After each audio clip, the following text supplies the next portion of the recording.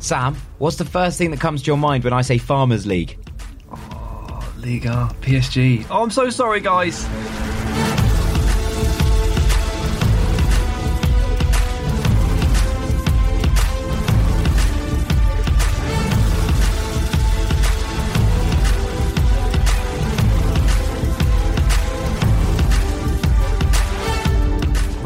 Roll up. It's the rampant return of the ranking roller coaster. Rank Squad, are you ready to ride? Oh yes, it's BR Football Ranks, the only show taking this football universe and sorting it into the correct order. My name is Jack Collins and I'll be your host today, and I'm joined as always by the two BR Football behemoths. Firstly, some say that he honed his craft in an ice cream parlour, perfecting the art of the scoop. But now he's here with us, the Emir of the exclusive, Dean Jones. Bonjour. And the most divisive man this side of the Atlantic. It's the man who it's rumoured has ranked his own family members in order of importance. The rank god, Sam Tighe's in the building. The rumours are true. Well done, Mum.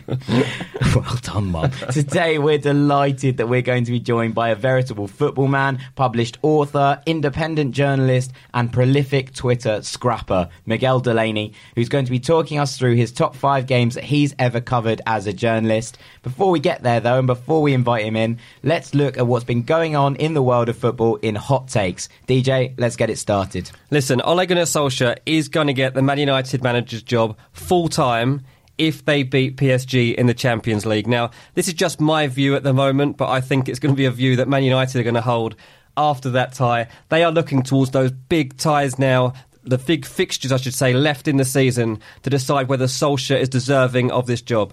This is no longer just a bounce effect. He gets the fans love him. Listen, 8 wins out of 8 is good, even in amateur football. To do it in the Premier League at Man United, after with the kind of state that club was in when he took over, Mourinho is now a distant memory.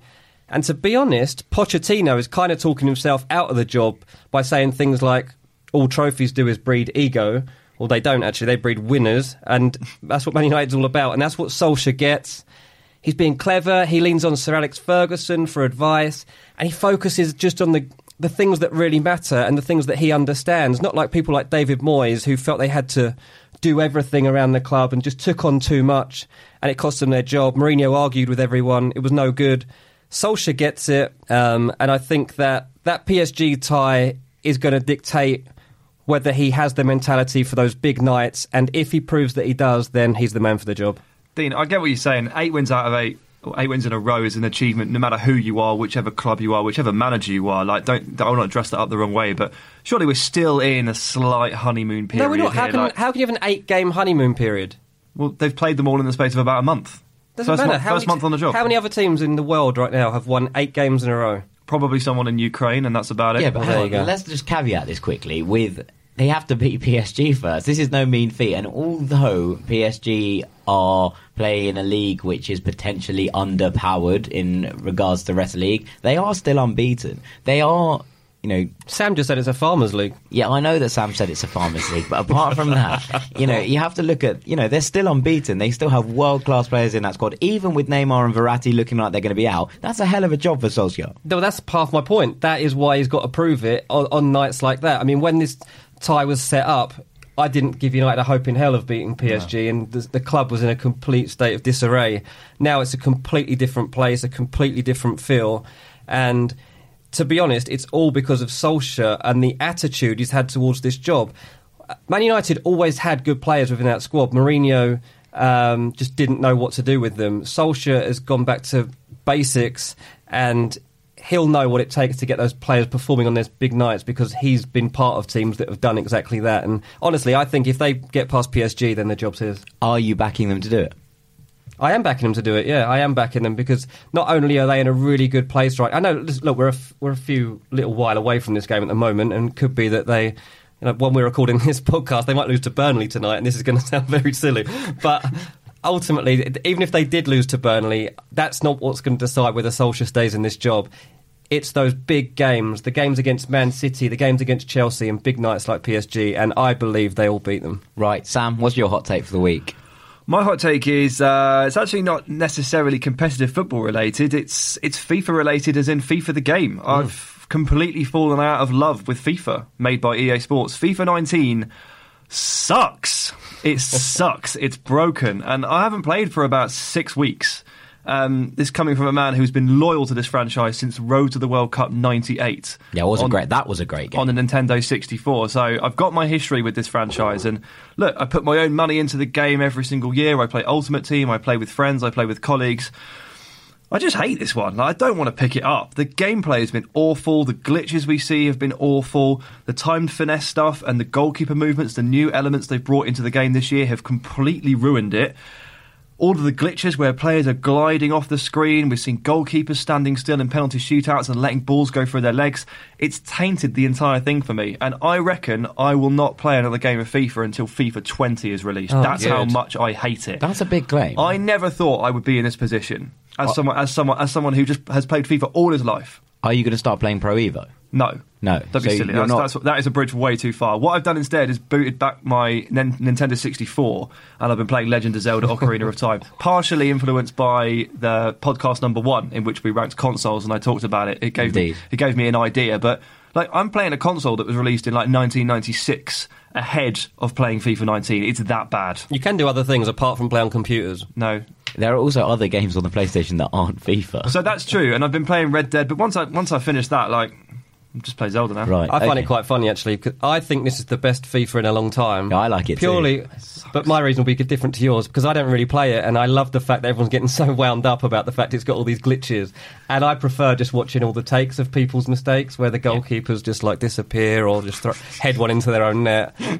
So I think it's the best FIFA in a long time. And I also like the fact that Sam's so wound up. Yeah, exactly. I'm enjoying that more than pretty much most other things right now. Why do you like it? I just think, because I don't play online, I just play with my brother. Exactly, yeah. And I think that the gameplay when you play just online, offline, at play home, against your mate is absolutely fine, and I've never had any problem with it. And also, it's the first FIFA in ages that I'm better than my brother at. So that's a big statement. Yeah, that's I'm 10 games ahead in the head-to-head. I like the fact you can track it, and all these years where he's been better than me, you've not been able to track it at all. I'm like, it's about level. But this year, I'm look, I'm 10 games ahead. Well, Sam does look genuinely upset, so I do feel for you a little bit, mate. I always look genuinely upset about something. You're always grumpy about something. Yeah. Right, I want to move things back to football. Okay. And my hot take of the week is that Chelsea fans need to get over themselves, because there is this weird culture at the moment in Chelsea fans, and I understand it, that Hudson-Odoi wants to leave and everyone's a bit upset because they haven't been playing their youth players and they've let a lot of good talent come in through the door and then leave. But in the last 10 years, Chelsea have been the most successful British club in domestic and European competitions. They've won the Champions League, they've won the Europa League, they've won 3 Premier League crowns, 4 FA Cups and a League Cup. That is more trophies than any other British team in terms of those competitions. Spurs have nothing, Liverpool have a League Cup, Arsenal 3 FA Cups, City have 3 Premier League titles, an FA Cup and 3 League Cups, and United have a Europa League, 3 titles, an FA Cup and 3 League Cups. So Chelsea are a good 2 trophies ahead of anyone else. So I would ask these Chelsea fans, do you want to look at these, bring these youth players through and not worry about winning trophies? Because if you do, that's fine. But at the same time, that hounded out Antonio Conte for not winning anything last season, hounded out Jose Mourinho when they weren't doing well in the league because they weren't succeeding, winning trophies. And you can't have it both ways. You can't have, we want to spend a lot of time bringing through youth players and succeeding, because you've seen no team do that in the last 10 years. And I think that it's just really, really bizarre that they've decided that this is the time that they're going to start having a go at the management, when arguably they're the most successful British club in the last 10 years. Well, they've been upset for several years, and they do have this weird thing where they go up and down pretty violently, don't they? They win the league, then they finish 9th, then they win the league, then they finish 5th.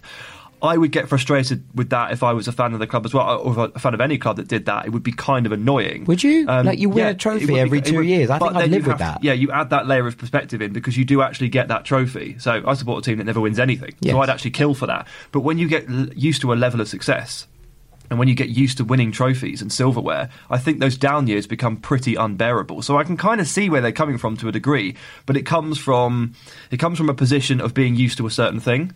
And as a Fulham fan, Jack, you're just not in that position. No, of course, and I understand that. Yeah, and you. I understand that, but at the same time, do they want success and trophies, or do they want to bring youth players through? Because they're not like a feeder club in the way that teams that have successfully brought youth products through are teams like Southampton in the last 10 years, who have then sold all their youth products to bigger clubs because they've been successful. You can't justify that with a team like Chelsea, who get really upset if they're not finishing in the top 4 and then be like, oh, we don't blood enough youth players. That's not how it works. But do you not see that there is probably a bit more scope for someone like Callum Hudson-Odoi to play a bit more football this season, and they still be in the position they are, which is 5th, 3 points off the top 4? Yeah, on the flip side of that, Callum Hudson-Odoi has played more minutes than pretty much any other 18-year-old at a top club. Only because of the whole furore over this. No, but I think he wouldn't have played it otherwise. I think he would. I think he would have been part of that squad either way. Because Sarri's been under such big pressure from the Chelsea board. The Chelsea board aren't happy that he hasn't been giving him more minutes, particularly in the Premier League. I've spoken to people about this, and one of the big bugbears is that he's not getting Premier League minutes, not enough of them. He's getting used in FA Cup, Carabao Cup. He's got 61 Premier League minutes, by the way. It's not enough, and that's what they've been hoping Sarri would do, and he hasn't been doing it. But listen, if you think Chelsea fans are annoyed now, I think it could be a situation in the summer when they're fuming, because potentially their front three, at some point this season, they're going to play Hudson-Odoi, Hazard and Higuain up front, a Triple H, right? So they're all going to be up front. And there's a genuine chance none of those players are there next season. Yep. And that should actually be possibly the best front three in the Premier League. Maybe not as good as Man City's. I think if they were to all reach their potential, they would be better. They would be better than Liverpool's front three. No, I disagree with that. What, Hudson-Odoi, Hazard and Higuain? They can't all reach their potential at the same time, because Higuain's past his and Callum Hudson-Odoi's is 10 years in the future. No, they can still do it. They can still do it. But anyway, what I was saying is, that's really not my argument here. My argument is, if you think they're annoyed now, wait till those three aren't there at the start of next season and see what happens then. Right, well, I think that's good for hot takes this week. Thank you, boys. That was good. A good discussion was had by all. So after the break, we're going to be bringing in Miguel Delaney to talk about the 5 best games he's ever covered as a journalist. Don't go anywhere. Welcome back to BR Football Ranks, where we are delighted to be joined by Miguel Delaney of The Independent. Miguel, how are you? Not too bad, thanks. Glad to have you on the show. Great to be here. We're going to be ranking your 5 most memorable moments that you've covered in journalism. What was your parameters for setting this ranking? I was kind of thinking, I suppose, first of all, it should be ultimately games that stand out in your memory, that have had some sort of striking impression on, or you felt a real maybe personal and professional satisfaction having been there, or maybe because they summed up something about the job, or kind of then had that extra element of emotion for you. Basically, ultimately what it came down to was, well, I don't know, when especially given all the talk of you, McIlvanney, this week, when you're looking back at your career, what you've pleased to have been at and pleased to have covered.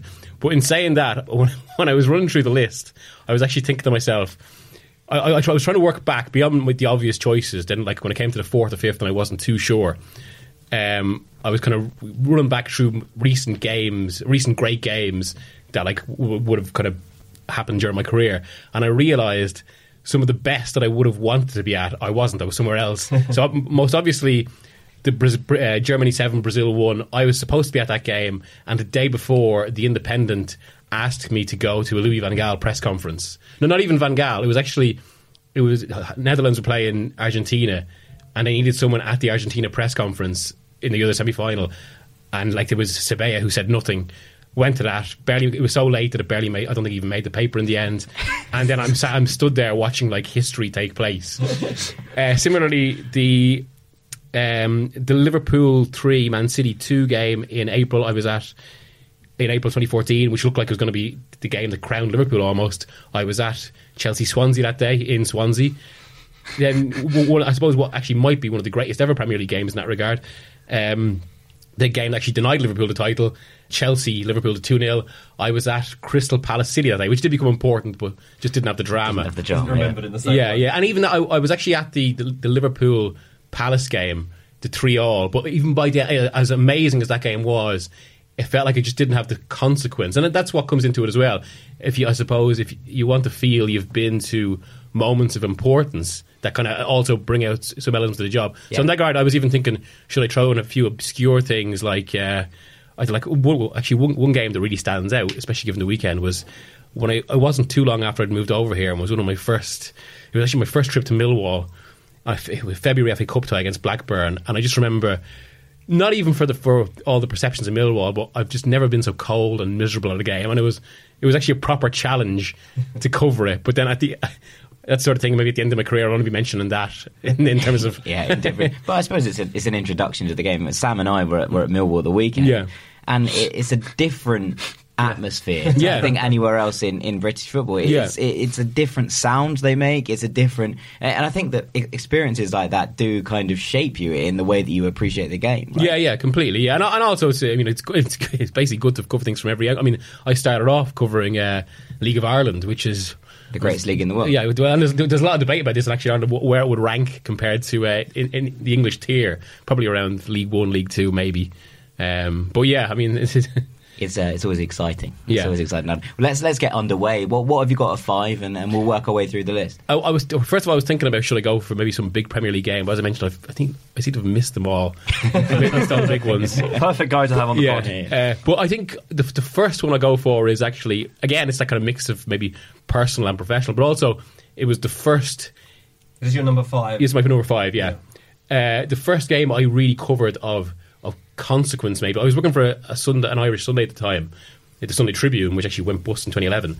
And I'd been to Euro 2008, but that was kind of like a more passive role, and like neither Ireland or England are qualified, so it didn't matter so much. Whereas this was the Thierry Henry handball game, and it felt like the first, like one of those games you're at. It was a Wednesday night, so I was working for the Sunday, which also was, as you know, Dean, from your own history, I suppose gives you scope to kind of look at things, talk around issues, and maybe by the time you write about it, get a proper reflection on it. But at the same, it was my first experience of being at an event which just had this huge international spotlight on it, and obviously that only came through the game because Ireland played so well and looked like they're going to knock France out, and then of course what happened, and that brought out, I suppose, one of the challenges of the job in that sense, because we in that, amazingly, for what was then, like the Stade de France was built in 1998, or built for 1998, and where we were in the press box had no replays. So much like everyone else in the stadium, initially we were dependent on the reaction of Shea Given and the Irish players, and suddenly text message coming through, no, it's been a handball. Yeah, of course. I mean, I suppose in the context of that was a game that defined, I suppose, Irish football for a period of time afterwards, but also a lot of people's perceptions on Thierry Henry. But if you look at that from a perspective of you were there working on it, but also had a vested interest as a fan, how's that kind of context and contrast to looking at a game in the stands as just a fan? Well, I was going to come back to that for my number 1 choice, because I think these kind of wrap around a little. But there is maybe from that, obviously there was the element of, I mean, I'm half Spanish, so it's one of my countries qualifying for the World Cup, and one of those countries being one who's only qualified for 3 World Cups in Ireland. So that was one thing going into the game, and even through it, it would have meant so much to the country just to qualify, which I think maybe isn't appreciated in some of the kind of bigger countries, just getting how big getting there is.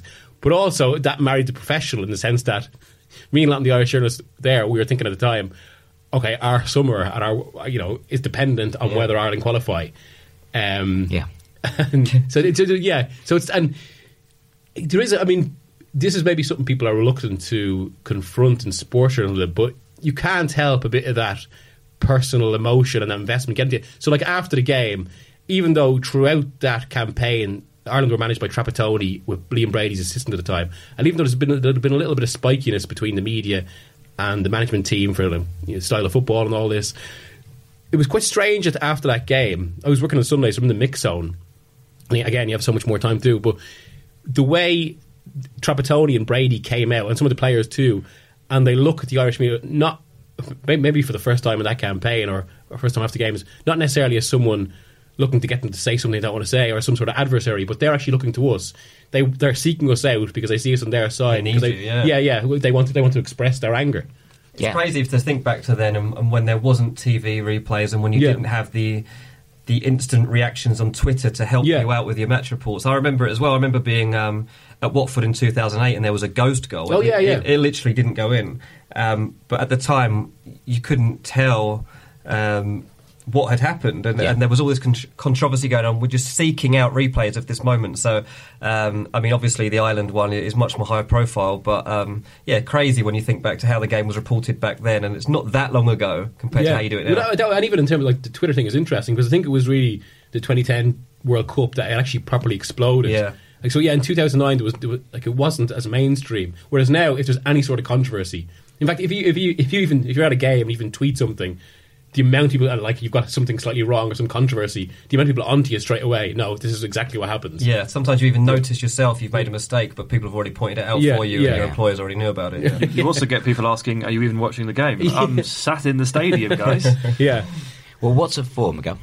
4 is actually, and some might consider this a niche choice, maybe not very internationally, but a game that never took place, which was the 2018 Libertadores.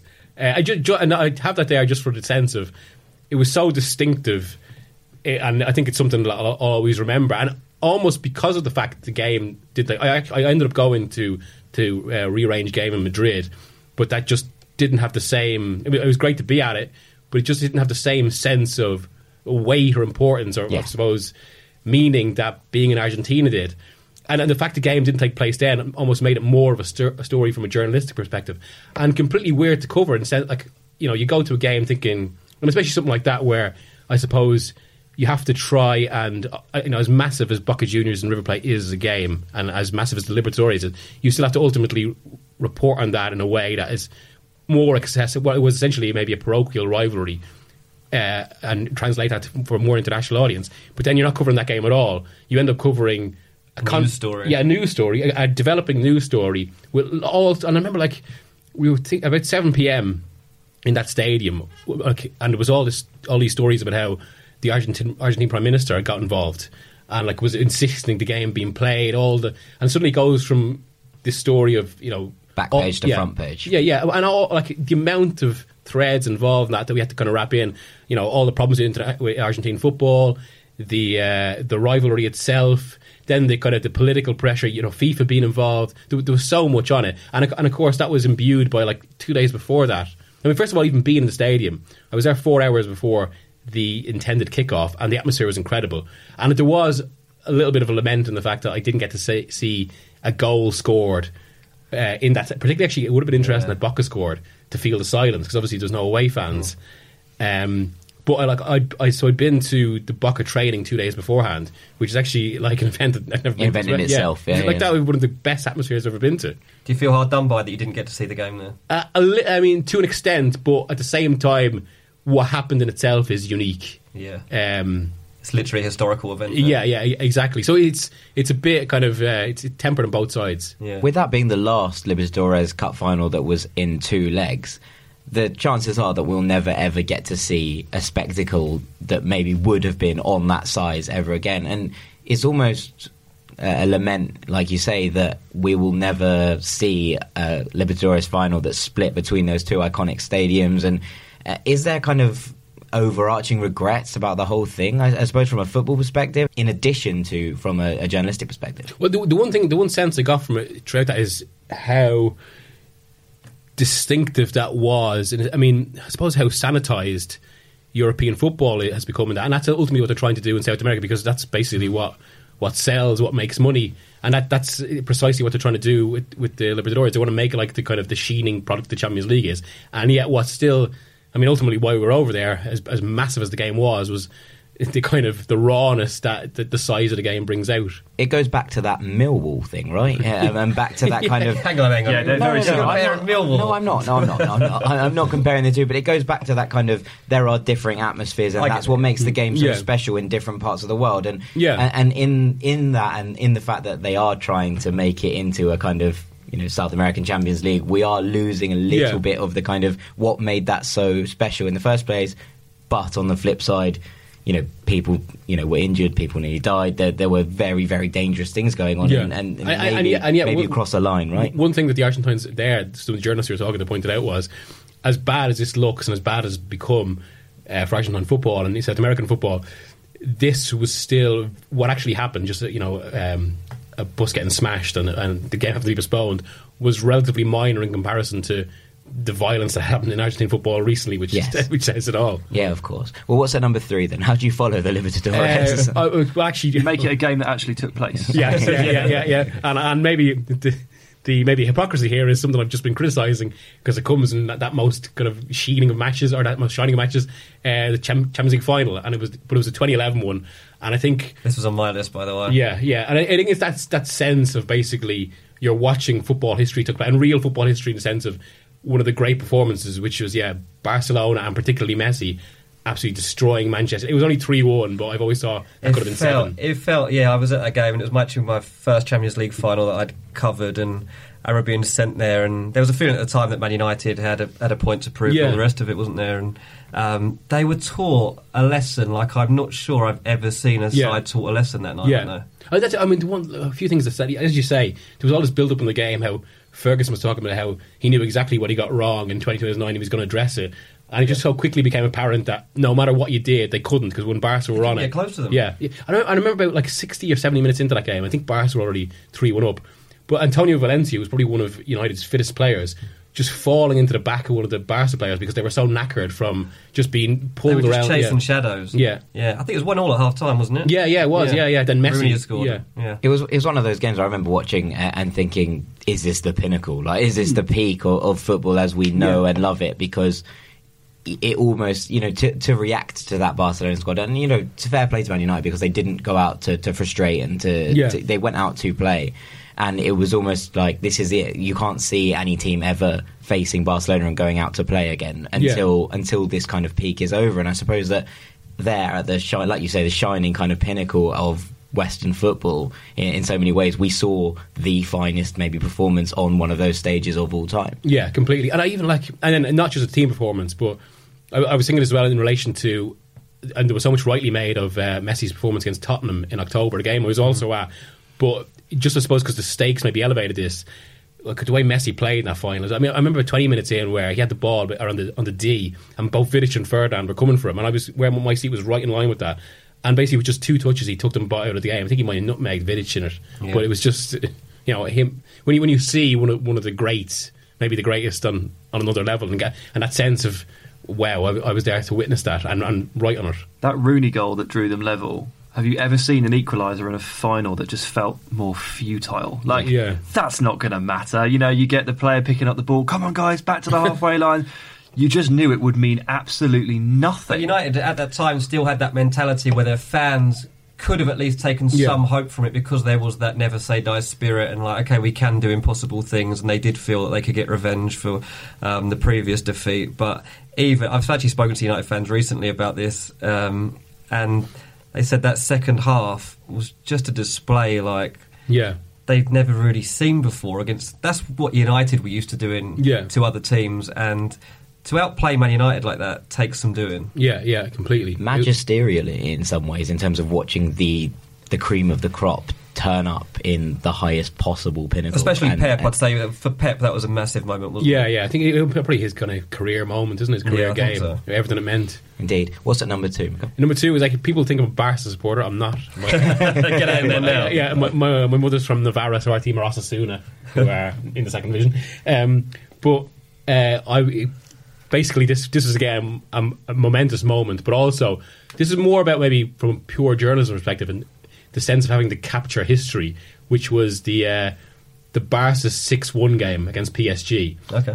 And I remember, I think we'd booked that before the second leg, before the first leg, and I think there might have been a sense of thinking, even though it's always great to Barcelona, don't get me wrong. Yeah. But when you're going to a game where you think it's there's nothing on this, there's always a sense of Christ. Of course, yeah. Yeah, because it's just...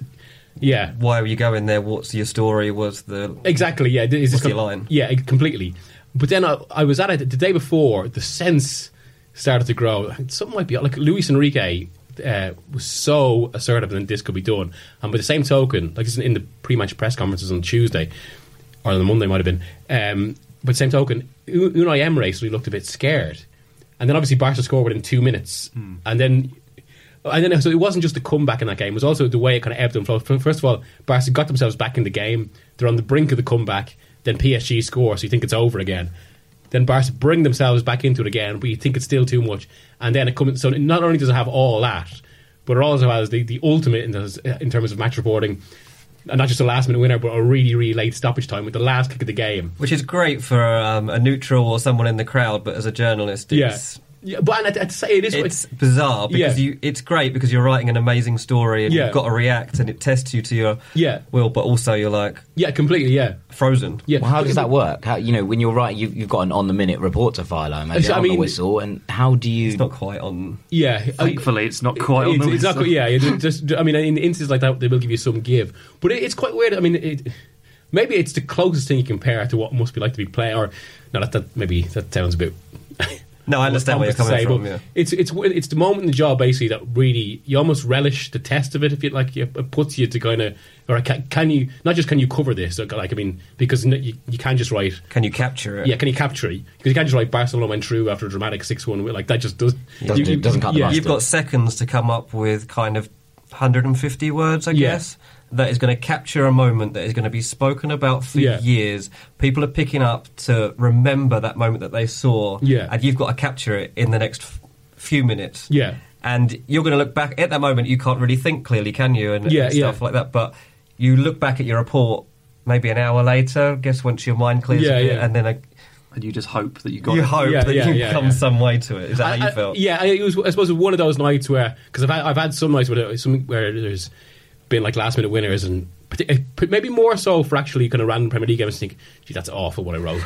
But in a way, I think just because of even the knowledge that you were kind of watching something historic or something that hadn't been seen in so long, that focus in itself. And I remember oddly being quite satisfied with how I covevered that, which is maybe I think why it sits in such a pantheon. Beyond what actually happened for sure. Yeah. When you actually, because actually by the same token, one of the it should be one of the greatest moments you're going to cover, but like I didn't really enjoy the 2014 World Cup final at all to cover.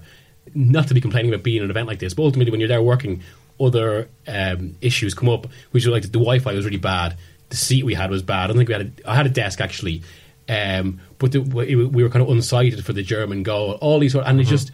Even that should be one of the crowning moments. Yeah, exactly. It wasn't that enjoyable an event, and I wasn't happy with what I wrote afterwards. Whereas with that, I was. Yeah, that makes such a difference. Dean, is there any big games like that that scream out to you from your kind of list, I suppose? I don't really remember any big moments where there was late goals. What I do remember about late goals is when I first started writing on newspapers, you would file your report on like 75, 80 minutes, and sometimes you wouldn't even be able to get a line out. So they didn't have Wi-Fi in the stadium, so you would literally have to plug in, sometimes even phone if you were really struggling. And a game can completely turn around, obviously, in the last few minutes. So sometimes you've written a match report, and then you've literally got to rewrite the top however much of the match. You've got to take out the first 6-7 paragraphs, quickly restructure it, rewrite something that's, again, captures the moment, and put something on the end to sum the whole thing up. And it's just a whirlwind. Yeah. And late goals as a journalist are the best and the worst thing, without doubt. It just gives you this buzz of adrenaline that you almost said like it's the closest thing you can come to playing. And it is, as a journalist, a late goal that you've really tests you as a journalist. But it is something you enjoy, definitely. Yeah. There's also that weird thing, I mean, it's starting to be phased out now, but it still exists. But I've had it for so much of my career. This idea takes where you have to send like half the report at half time, another bit at 70 minutes, and another bit at 90 minutes. Which it's a bizarre way of doing it. Especially when you consider like the amount of times that what happened in the first half will be rendered completely irrelevant. Totally, yeah. Like sometimes you'd get like a 800-word report, and they'd be like, "Okay, well at half time, can you give me 400 words, and then give us 200 words in 70 minutes, and then 200 on the whistle?" Yeah. And obviously, like that could be an awful match report because it can also betray the moment because you're not devoting your 60% of it to the late winner or whatever. You've got like an even distribution. The thing I hate about modern day match reporting is man kicks ball reporting because it's irrelevant. Like nobody wants to read that. If you cared about the game, you saw it by now. And you want more. You want analysis. You want opinion. You want debate in your what you're reading now. You want to learn something from what you're reading. You don't want, traditionally you had to report on what you were witnessing, and that's not so much the case anymore. Everyone's seen it, right? And exactly that. And I do think in most cases that the kind of the man kicks ball report is basically almost dead because what people want an angle. Yeah, of course. Well, what is the top? It's got to be a big one. This. What's your crowning glory? Having just complained about being to World Cup final, this was the first one, and this brings it right back round. This was the 2010 World Cup final, because I did get to go in the end. And it was for a Sunday paper, which again, it's amazing thing how we do the job now, but how... all right, granted, Fridays and Saturdays are stressful, but to have a week to kind of reflect on things, and especially so this was a Sunday game, so I had to do my big preview, all of that, got to go to the match, and then it's one of my, despite my accent, I would feel as Spanish as I do Irish, and like so ultimately to watch one of your countries win the World Cup, and to be there and have to cover it, I think it brought everything together in that regard. And I suppose to have the time to actually write something maybe more reflective rather than having to kind of... So to actually... Because it is one of the things that... well, you don't watch the game otherwise. Yeah. In two ways, this whole notion of kind of covering it live, it's both a great thing and a negative thing in a sense. Much as we'd maybe try and deny this, you can only watch a certain amount of it. But at the same time, it's the buzz of... You do enjoy, if you are watching something great, you want to be capturing at the time. But at the same time, to have the space to actually watch a game, it was one of those games as well. I've never felt tension like it in a stadium, and I think that's pretty gone down in history as quite a bad game for most people. It wasn't enjoyable, yeah. For me, and that emotional investment I had, it wasn't that at all. And also having to kind of contain myself in the press box. I was going to say, what's the attitude like to things like that, especially if you're invested in one of the teams? In a press box, how do you control your emotions in some regards? I have to say, I think it's one of those things... I think people are different though, Gav, but I think... Just sit on your hands. There isn't... I think I've genuinely become... I'm quite good at kind of controlling that sense. Weirdly, one of the only games I can remember ever celebrating in any way was... And I don't know why this goal in particular, but Diego Costa's equaliser for Spain against Portugal in the 2018 World Cup. But the first one, the one that made it 1-1 and 3-3 draw, I remember kind of doing a little fist bump under the table. And I don't know why. But so for that Iniesta goal, I think I did celebrate because I couldn't help myself. It was a late goal. Yeah. Like the latest World Cup winner ever, I think. Yeah, 1-0. Yeah, but I actually remember. So for the 2009 Henry game when Robbie Keane scored to equalise for Ireland in aggregate, I think every single member of the Irish press box jumped up and punched the air. Which is, that's okay. You're allowed a bit of emotion sometimes, particularly international football. I think that's when it's all right to come out. I think so. Yeah, I was wondering that actually with England this time around. I wondered how journalists would react to England actually finally going on a good run. And I still would love to know if England had got to a World Cup final, how everyone would have kept their cool and their composure. Well, especially as they were actually so behind the team in Southgate. Well, the odd thing about that, I mean, I suppose it's different for me as like someone Irish, Spanish, living in England and covering England like that, the kind of maybe an element of detachment. But I do remember actually the Thursday night, like it was one of those situations where you kind of like, I like the team and all that, and despite not being English, you're kind of willing them a bit. But I was always thinking, this is a bit of knackering World Cup, and if England get to the final, it means that our work doesn't end. It actually is just beginning, because you're going to have everything there, and even if they lose, the kind of, you know, the whole fallout from where do we go from here? But like in relation to kind of maybe how England reacted, or how English journalists reacted, two of my colleagues briefly embraced when they beat Colombia on penalties, and I know a few journalists who were contemplating wearing suits to the final if England got there. And it was hot in Russia. It was hot and humid in Russia. No, I think it's a nice list. I like the way that it rolls back on itself, and I suppose the kind of that question of where the line is between fan and journalist, which is kind of maybe the most interesting thing for me about how you cope with that kind of thing. I remember, like you say, there are moments where stadiums are tense, and I was the playoff final in 2018 with Dean, and I remember I didn't enjoy the game at all. There was no point of the 90 minutes that I enjoyed apart from the goal and even the goal I celebrated, and then was like, oh no, it's way too early, we've scored it before the 30th minute.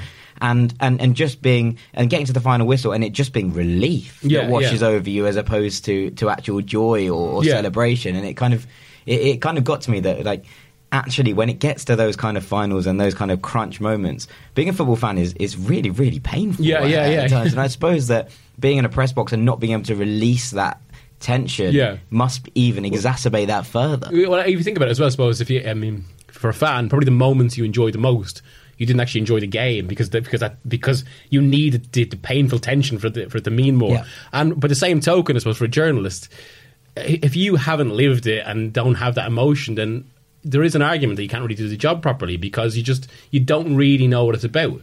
You don't have the game because you need the game in your blood, I think, to actually properly to know what matters in that regard. And that's even like, I mean, I think maybe covering football sometimes kind of road some of your emotion can turn you against clubs you like and all this sort of thing. But even still, that kind of core emotion still remains. Yeah. Indeed. Well, thank you very much for all 5 of those. I'm looking forward to, after the break, going through Dean Jones's Bleacher Roulette, and we're excited to see what you've got on the table. Okay. Welcome back to BR Football Ranks. We hope that you're ready for Bleacher Roulette. The questions are ready. The wheel is set. Dean, go on, give it a spin. Okay, which player would you trust most to look after your baby? Well, I have got a baby, so this is at least one part of this I can relate to. So if someone was to look after my 1-year-old son, I would... Well, I'm going to say a goalkeeper, because they have big, safe hands. Good handling, yeah. What about Petr Cech? I think this is a great shout. I really like it as a call. I'd say Petr Cech is... Well, he's getting old now, isn't he? He's probably about my age. So, what is he? Mid to late 30s, Petr Cech. 38, I think now, isn't he? He's what? He's 38, I think now. Is he? Yeah. He's older than you, Dean. Yeah, so he's older than me, so that's good. Safety's a huge So I certainly precaution. don't feel ready to look after a child. I imagine he's got big hands, can hold the baby very safely. He's also, well, he's retiring, isn't he? So he's got plenty of time on his hands. He's got no distractions. He's probably got a lovely house. I think my child would be in very safe hands with Petr Cech. I'm very pleased with that. Literally, probably his hands are so big, it's like we cradle it in one hand. Yeah, literally, even at 1 year old. Yeah. Who would you have, Miguel? Is this a boring answer? I mean, Juan Mata, he's kind of the answer to a lot of these questions, isn't he? Yeah. Just because he feels like more than any other Premier League player, he's got a lot of love to give. I like it. Sam, I think I could guess that Sam might go for. Go for it. I reckon Sam might go for Bernardo Silva. Yeah, I would. Yeah. We've done too many podcasts, Jack, together, haven't we? Bernardo speaks loads of languages. Yeah. He could teach my baby lots and lots of languages. Yeah. He's very caring, he's very smiley, he's very happy. I think Bernardo would be the perfect caretaker. I can tell you haven't got a baby because babies don't learn languages so much when they're at that age. So, They might do, you never know. How old is my theoretical baby, Dean? Well, they're only babies until they're like 18 months old. That's so. fine. Get them on the If you French, start 'em early. Spanish, I suppose, Portuguese at that time. Okay, I guess they could learn a few words of languages. I was going to go the same. I was going to go with Bernardo Silva. He just looks like he would spend loads of time thinking that your baby was great and being really, really pleased about it. I'm going to change that answer because I don't want to do the same. I go with Iker Casillas. Okay. I think that, obviously a man of integrity, of heart, one of the greatest ever to play the game, and again the safe hands argument and the nice guy argument. I think he's got the whole lot. The absolute. It's a good shout. He's just seems like such a nice geezer. Well, I'm going to give my son to all of those people, and we'll see who does the best job. Okay, all right. We'll get back to you in 6 months. Yeah. Miguel, do you want to take a spin of the wheel? Okay. Who has the most natural ability, Sané or Martial? Ooh. That is from Zevo9 Rafa on Instagram. Perfect. Thanks, Zevo9 Rafa. So is it Sané or Martial who has the most what? Natural ability. Most natural ability. Good. You often hear that question most in regards to Martial Rashford, which I'd always say Martial slightly. What? It's a good question. That's really tough. Martial's so good with like the ball close to his feet with that close control, but so is Sané, and I wonder, does actually Sané's height make you subconsciously kind of think he's not as technically gifted? That's true, yeah. And also, I'd say Sané perhaps better around the box in terms of his decision making and how ruthless and effective he is. Yeah. Also, chest control. I think I'm gonna go Sané. Yeah, I'd go with that. Sané, obviously you do kind of associate him with hit the byline and cross it in and maybe provide that back post presence. Obviously, whenever he cuts inside and juggles the ball between his feet, he can beat 3 players and leave them in his dust. I think he's better at that than Martial is. So I'd say that Martial has the edge in terms of pure finishing in the box, but not a lot else. So I'd go for Sané. I like the idea that Martial is the most naturally gifted of the pair, and that he's actually just been badly coached because he's been under Mourinho for 3 years. So I'm going to go Martial, give him the benefit of the doubt that all of the good things that he did have in his locker have already been bombarded out of him, and therefore the original Martial, I reckon, probably just have the edge for me. Yeah, this has made me actually kind of want to go back in time. I'm actually going to go on YouTube later and watch what Martial used to be like before Mourinho ruined him, and see how good and raw he used to be, and how he would just do things off the cuff. I think a lot of that went out of his game, didn't it? He lost confidence, so that's why a lot of it went. His first moment for United was basically a dribble through the Liverpool defence, and got lucky, Miguel. He got lucky. Right, Grumpy Sam makes his reappearance. Who won that? Sano. It's 2-2, I think. It's 2-2. Sano, I think. Well, so, undisclosed answer. Miguel right. picks, so he picks Sano. Grumpy Sam, spin the wheel. From NR Leroy on Instagram, what's the best badge or crest in football? Oh, that's a great question. That is awesome. I've got to try and think of about 300 badges in 5 seconds and pick a favourite. A bit sad, and this is from the days when I used to be editing Pro Evo when I was in college, or uni as you say here, and basically just to waste time, and I'd literally be editing in pixel by pixel. So I have that appreciation. I quite like the Hamburg badge. But Bockers is good as well. Bockers is good. Yeah. Bockers is good. I'm a big fan of Shakhtar Donetsk's badge, just because it's really striking. It's really, really bold. That would be my... Yeah, I think I prefer that to kind of maybe the old ornate kind of Burnley style. Yeah, absolutely. I quite like these new bold badges. I was having a discussion with someone the other day about different badges and how when Juventus changed their crest, and everyone was like, oh, I'm not sure about that. And someone made a really good point that it's really easy for a child to draw. Yeah. So if you're a kid in Italy and you're just doodling, actually, you can draw the Juventus badge, but you can't draw the Parma badge or the AC Milan badge or whatever. So actually, it's really useful for subconsciously getting into people's heads. So I'm quite into it. Yeah. I've actually decided to go for Botafogo, which is black and white, shield shape with a giant star in the middle. And I actually use it on, when I used to play FIFA, on Ultimate Team, I would use it on Ultimate Team for 3 or 4 years in a row. So clearly have some kind of draw to that badge. Okay. Dean? I might just go for something like a traditional one, that, like Liverpool, that hasn't changed too much. I mean, I think a lot of clubs feel the need now to go too far away from where they were originally. So, and then they end up going back, don't they? They end up going exactly. Back to their roots. I'll bring back the circle one. Can we give a shout out to Leeds United's failed badge that didn't ever make it? That was a really special moment in my life when Leeds tried to implement that crest and it got banned by their fans. Gone ahead with that. It was unbelievably funny. Bad. All right, that's badges all wrapped. Let's spin the wheel. What will Messi be doing when he's 50? From Brad Wilson on Instagram.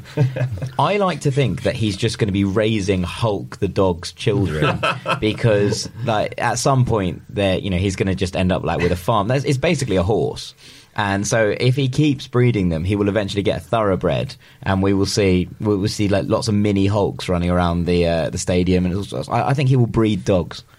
I think he ends up as an artist because he already is one on the pitch. Oh, nice, Sam, nice. Look at that. Just give him a paintbrush and a canvas, stick him in a little house in Rosario and just let him go to work. I hope it opens a soccer school or something like that. Imagine you could go to Messi's soccer school and you were legit learning from Messi. Like, you go on half term, you pay up for your 1 week course. There he is, Messi, teaching you how to dribble through the cones and then how to do some bits and pieces around it. How much would you pay for that soccer school? You've got a child. How much would you pay for your child? No, you, Dean, you.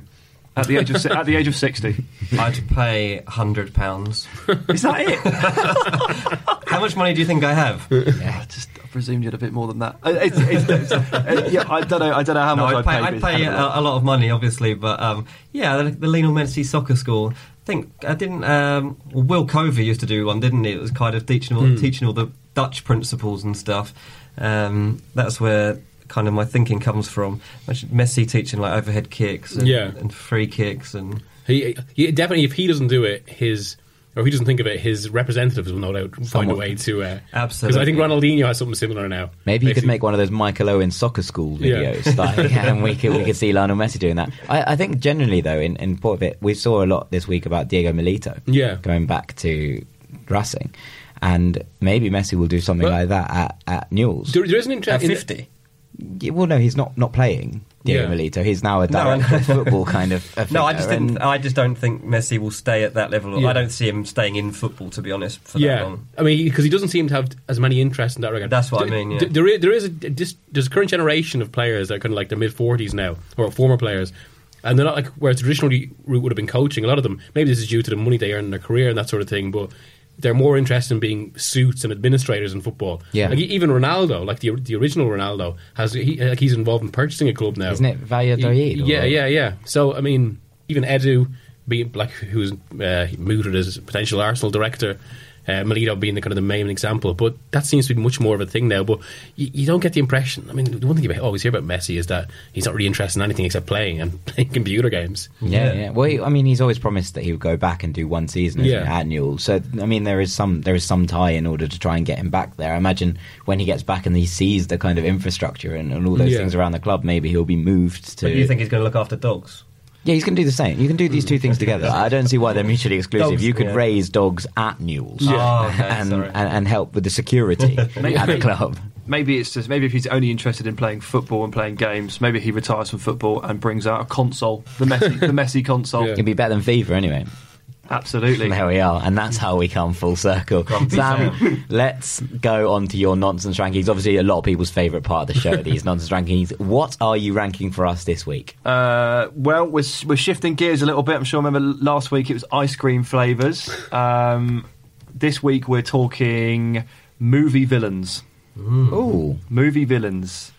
So I've got my top three, go 3 to 1, and it will portray the type of film I like very clearly, and it will also highlight the type of films I don't watch. In at 3, which is my wild card selection, and I don't think it would appear in many people's top 3, is Loki from the Avengers films, brother of Thor, or kinda. Very sneaky guy, is consistently stabbing people in the back, and he always manages to make you feel like actually he's come round to the good side, to the light side. Is this Mourinho or is this somebody else? And then he stabs you in the back again. He's got these awesome powers, illusion abilities, and just a super sneaky guy. Really cool to watch. I don't know how he betrays me every time. You feel betrayed when he betrays the characters. Yeah. So a lot of time for that, although I don't think that will be in many others. Then we go into more classic ones. I'm going Darth Vader at 2. Okay. Lots mixing in here. You've got the kind of music, the breathing, the ominous powers that he has that aren't necessarily explained if you watch the films in the wrong or right order, depending on if you're the director or not. And that sheer feeling of helplessness that you have around Darth. Not me personally. And the music. Yeah, exactly. That first scene you ever see him when he storms onto the ship in the cloud of smoke and the music comes up, the lightsaber comes out, you're like, oh, here we go. I preferred Darth Maul. No, you don't. Yeah, I do. He had a well cool face. No, he didn't. He did. He had a well cool he had horns in his face. Yeah, that was well scary when I was like 10. And I was chopped in half. When I was 10, that was much scarier than a geezer in a helmet. Was that the first Star Wars film you saw? Yeah. Yeah, well, that explains that. Okay, and then in at number 1 is the Joker. The Joker is raw, uncorked evil. Yeah. Particularly the portrayal in Batman Begins, the pencil trick where he makes a pencil disappear through someone's eye socket is pretty awesome. He just kind of feels like that ultimate villain who doesn't have a good bone in his body, and that I think ticks most of the boxes for that. I think that's the one I get drawn to the most. Is that what you look for in your villains? Absolutely. Well, it might be something more controversial here. He's also the only thing good about that film. Nolan's Batman's thing it basically get worse with every rewatch. Jeez. Bad films. I think you've missed out some absolute big ones here. Go for it. I'm quite disappointed. There's no Cruella de Vil. You've missed out the creme de la creme of villains. You've missed out Scar. You've missed out the greatest villain in all of film history. So he was actually on my fourth and fifth was Scar and Megatron. So I'm in there with you. I'm in there with you. You're not in there with us. This is one by some. It's not like oh, he's maybe a mention. He's one and there doesn't need to be anyone else in the list as far as I'm concerned. You just haven't thought of anyone else. No, Cruella de Vil. No, Cruella de Vil's in it too. You can't even get through that without laughing. No, Cruella de Vil was scary as. And the giant in Jack and the Beanstalk. So they would have been my 1, 2, and 3, I think. Dean, what your villains? I'm glad he didn't pick any James Bond films because I'm going to reveal I've never seen a James Bond film. That's okay. Is it? Well, none of my friends seem to think that that's acceptable, but I talk about it all the time. I'm quite open about the fact, and I really feared that that's what Sam was going to go down there, and I was like, I'm not going to have a clue what he's talking about. Yeah, so not even thanks, Sam. I appreciate it. Miguel, what kind of villains? What did you go for? I was actually thinking of two Quentin Tarantino ones. Hans Landa in Inglourious Bastards and the Leonardo DiCaprio character in Django Unchained. Yeah, Okay, that's fair enough. That's a good one. Yeah, they've gone different around the table here, which I quite like. You know, I think we can all Actually, maturity levels. Isn't Scar actually in some ways? I mean, people won't dismiss it as a children's one, but actually, isn't he basically the villain from Hamlet? Yes, yeah, absolutely. I mean, the other one you've completely missed out is the White Witch from The Lion, the Witch, and the Wardrobe. I've only got 3 slots. Yeah, I mean, no, but you haven't put any thought into your fantasy here, and you've gone straight down the. Well, I told you it portrays the type of films I watch and the type of films I perhaps don't. Yeah, This is my list. I'm disappointed in you, if I'm honest. That's fine. Let us know what you think of Sam's lists. Please tweet him and Instagram him. Yeah, Let just him know. tweet Sam, letting him know what you think about him in general. I think is always a good thing to get in.